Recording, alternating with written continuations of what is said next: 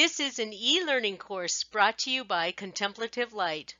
We are a community of spiritual teachers and writers, graciously offering our insight, experience, and most importantly, our love.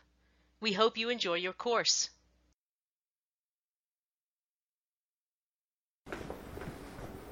So now we come to the life of the mystic Mechthild of Magdeburg from the 13th century. Born a little bit later than St. Francis, but roughly contemporaneous in that 13th century. Mechthild of Magdeburg is an interesting figure in that she was the first mystic to write in German rather than, say, like Hildegard of Bingen, who still wrote in Latin. So she writes in the local vernacular, and she is born to a noble Saxon family and has, or describes anyway, having her first vision of the Holy Spirit at age 12. In 1230, she renounces the worldly honor and riches of her family and becomes a beguine at Magdeburg, which is a lay sister without formal vows. There is a more recent book about the beguines as a kind of social movement that was empowering for women with very few options for life. The beguines offered an alternative to necessarily becoming a formal nun, taking vows, or pursuing, marriage and alliance through family. This was very empowering for some, and there were some towns who had kind of beguine communities, entire row of houses where the women would live in community with each other, sort of committed to purity, chastity, virtue, charity, compassion, all those values, but without sort of a formal order and formal vows.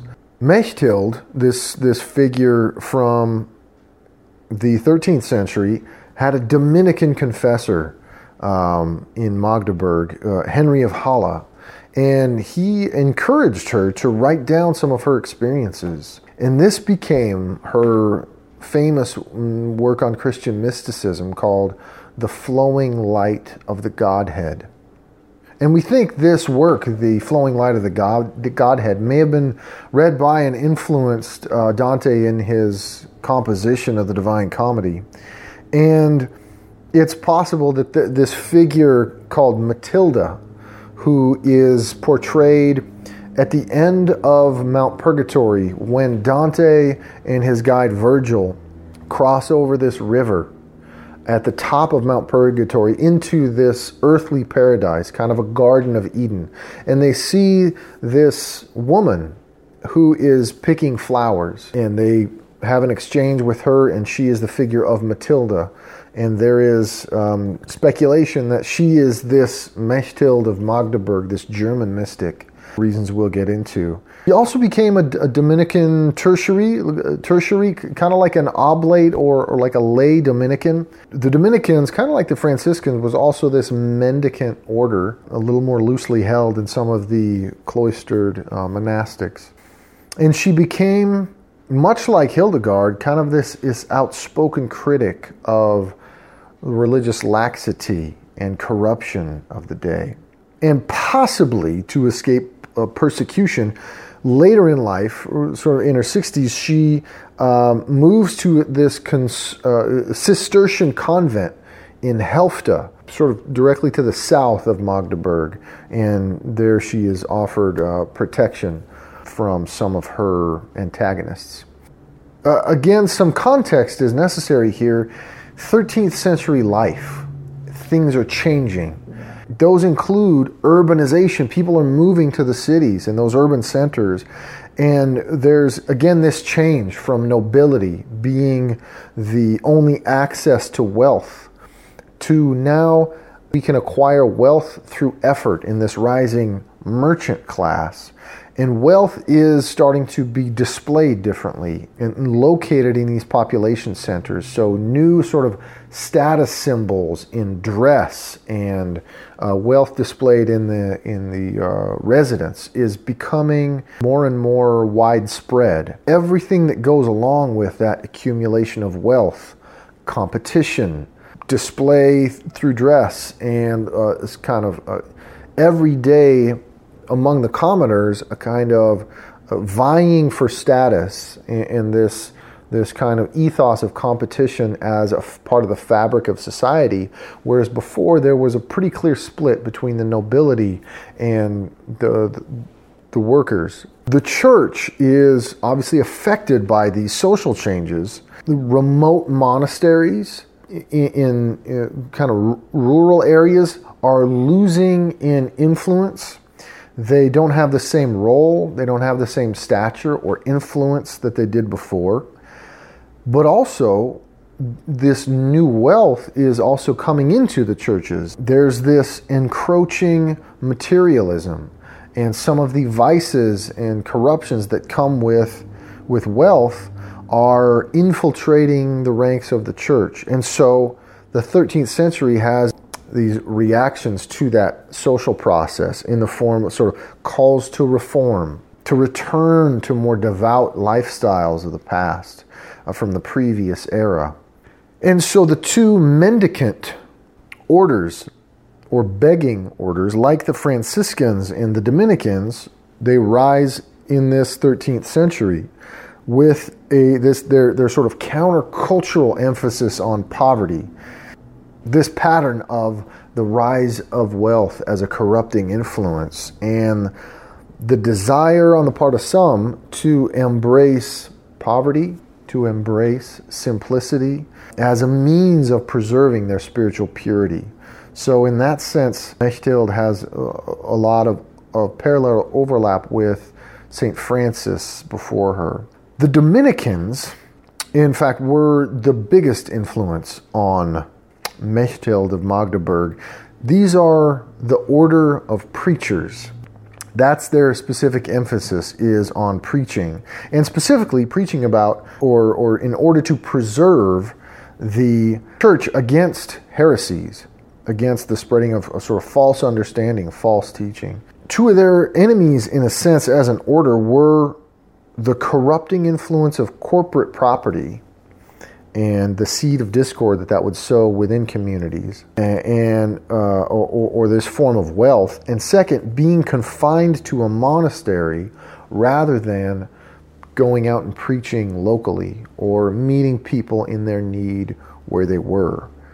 So in spite of reform in society and within the church, this newly formed community of the Beguines was really the only place where women could be in leadership. So this is where Mechthild of Magdeburg finds herself, ascends to a leadership role and a role of respect within the Beguines.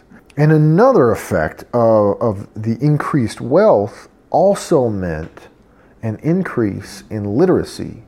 So writing in the vernacular instead of Latin is a lot more effective than it might have been in centuries past, where you had widespread illiteracy. But now, with the rise of the merchant class, the rise of wealth, the rise of urbanization, you get this newly literate class. And so we think of Dante and the Divine Comedy making this radical shift from this Latinate or Latin-centric church communication to his writing in the vernacular as a kind of shift from high culture and preserving kind of divinity in a separate sphere from everyday experience, but moving divine language and theological dialogue and writing out of Latin and into the vernacular has this eye-opening effect. It connects much more with where people are in their everyday experience and makes sort of the divine more accessible and, in a sense, emphasizes sort of the humanity rather than the transcendent divinity of God. In that sense, Mechthild's sort of highly personal mysticism was intended for everyone and to become, through her particular experience, a kind of universal touchstone instead of just for the clergy, whereas maybe previous mystics like a Hildegard or a Richard of St. Victor, those texts would have been disseminated more, and their teaching more so within the clergy. But here you have a kind of universal dissemination. So Mechthild of Magdeburg, her major works, really the big one of hers, first mystic to write in the German language again, this Middle Low German, is The Flowing Light of the Godhead. And there's really 3 stages to this work. It's more of a collection than a kind of a coherent arc. There are 7 books in total, and the first 5 books were all completed by 1260. And then the next decade sees a completion of her 6th book that is integrated into this long work. But then in 1270, she makes that move from this Beguine community down to the Cistercian nuns. And really the 7th book is written in its entirety during her stay, the Cistercian nuns at Helfta. So it kind of bookmarks different eras in her life as well. Written in that vernacular in Middle Low German. Really, Mechthild becomes a popularizer of vernacular as a vessel of the holy. And that in itself, as we said, is that thread that Dante will pick up on in the Divine Comedy. She also has these sort of passionate visions and graphic descriptions of torment of those in say purgatory or hell. Interestingly, in spite of her influence during her era, she was mostly forgotten by the 15th century and then was rediscovered in the 19th century and then translated into English. And really her influence has been much broader in recent centuries than in the post-Renaissance era. And so one way to think about her work, The Flowing Light of the Godhead, is like kind of a mystic's journal. It's just full of prayers, hymns, dialogues, love poems, visions, letters, and parables based on her visions.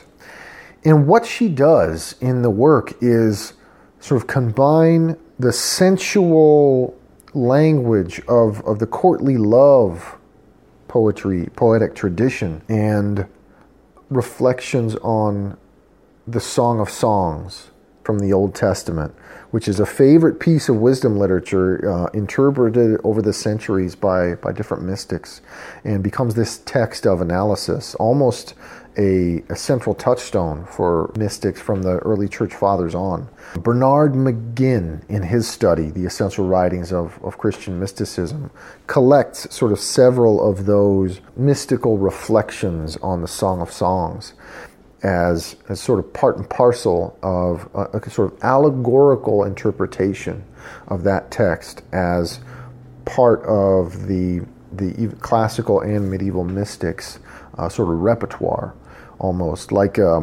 in folk music, where these folk standards that different folk singers will do a riff on. It's kind of like that.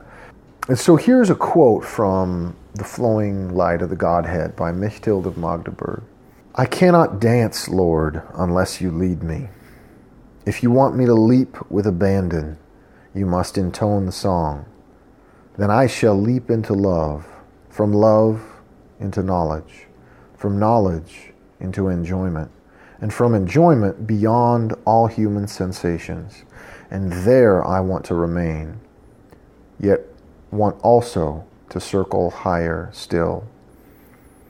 And in that movement, we can kind of hear the echo of mystical poetry. It reminds me of some of Rumi's poems, the Sufi mystic, of abandonment to divine will, and so I'm being caught up in divine will, in movement, through dance, in song, and then However, like we've said with some of the other mystics, there's this moment of negation, a movement beyond perception and sense experience into that which transcends, as Mechthild puts it, all human sensations. And it's there she wants to remain. And we get this sense of, like we will with later mystics, Teresa of Avila and John of the Cross, of these movements in this dark night of the soul that separates the first stages of mystical awareness with the divine union. As we said in the introduction, there's an underlying framework or infrastructure of the mystical life as a set of stages. And we get that sense here too, that there's this upward movement, and yet there is a distinct demarcation between abiding in the world of sense understanding with all its available wisdom, knowledge, love, pleasure, but transcending and moving beyond that into some deeper mystery. And another quote, "Lord, you are my lover, my longing, my flowing stream, my sun, and I am your reflection. The day of my spiritual awakening was the day I saw and knew I saw all things in God, and God in all things." And there we get this sense of the divine union, the infusion, and the ability of the mystic to perceive through the sense perception the transcendent, the divine. A fish cannot drown in water. A bird does not fall in air. In the fire of creation, gold does not vanish. The fire brightens. Each creature God made must live in its own true nature. How could I resist my nature that lives for oneness with God? Of all that God has shown me, I can speak just the smallest word, not more than a honeybee takes on her foot from an overspilling jar. So there we get this vivid imagery and get sort of rooted in the natural world of the medieval period about, on the one hand, following our own true nature, and yet this sense of overabundant glory and beauty perceivable in and through creation for the mystic. And so, some key takeaways from the life and work of Mechthild of Magdeburg. She's one of the early female mystics, but the very first mystic to write in the vernacular German. And that shifts the locus of the divine from this authoritative Latin, divinely authorized body to kind of an individual vernacular understanding. And even though the Protestant Reformation is centuries away, this is starting to plant the seed of moving the authority of relationship to God from an institution to an individual. Once literacy is further and further spread, people begin to interact with texts by themselves. And this, of course, we're pre a German Bible, but we have these German spiritual mystical texts from Mechthild of Magdeburg. So this is part of a historical movement on the historical theological side, but at the same time has these characteristics of the mystical experience and the mystical text. She is echoing some of the early mystics in her emphasis on the Song of Songs as this poem of sensual divine union. And for us, Mechthild becomes a kind of symbol of the Beguines themselves, this community that embraces poverty, chastity, virtue, in response to this sort of 13th century materialism that's encroaching. And yet, soon after, with the accusation of heresy and execution of Marguerite Porret, the Beguines begin to sort of lose their stature. And another Dominican, Eckhart, Meister Eckhart will have his writings condemned as heretical. Some of that network with which Mechthild is associated with kind of begins to wane as the church becomes, during an era in which the church is kind of unstable and trying to consolidate its power, and it's worried about some of the influence of the mystical writings, as to sort of crack down on that. Mechthild comes right before that, and her writing is still influential and widespread. Mechthild has this unique combination in her work, The Flowing Light of the Godhead, of poetry and prose about the unitive life. And so among our four types, the visionary, the lover, the unitive, the iconoclast, Mechthild very much fits within that vein of unitive. She has some of those visionary elements and traces that characterized Hildegard of Bingen, but she is kind of a little bit more interested in preserving and communicating the experience of the unitive life with God. This concludes our course. To learn more, please visit our website at www.contemplativelight.com. We look forward to seeing you again soon.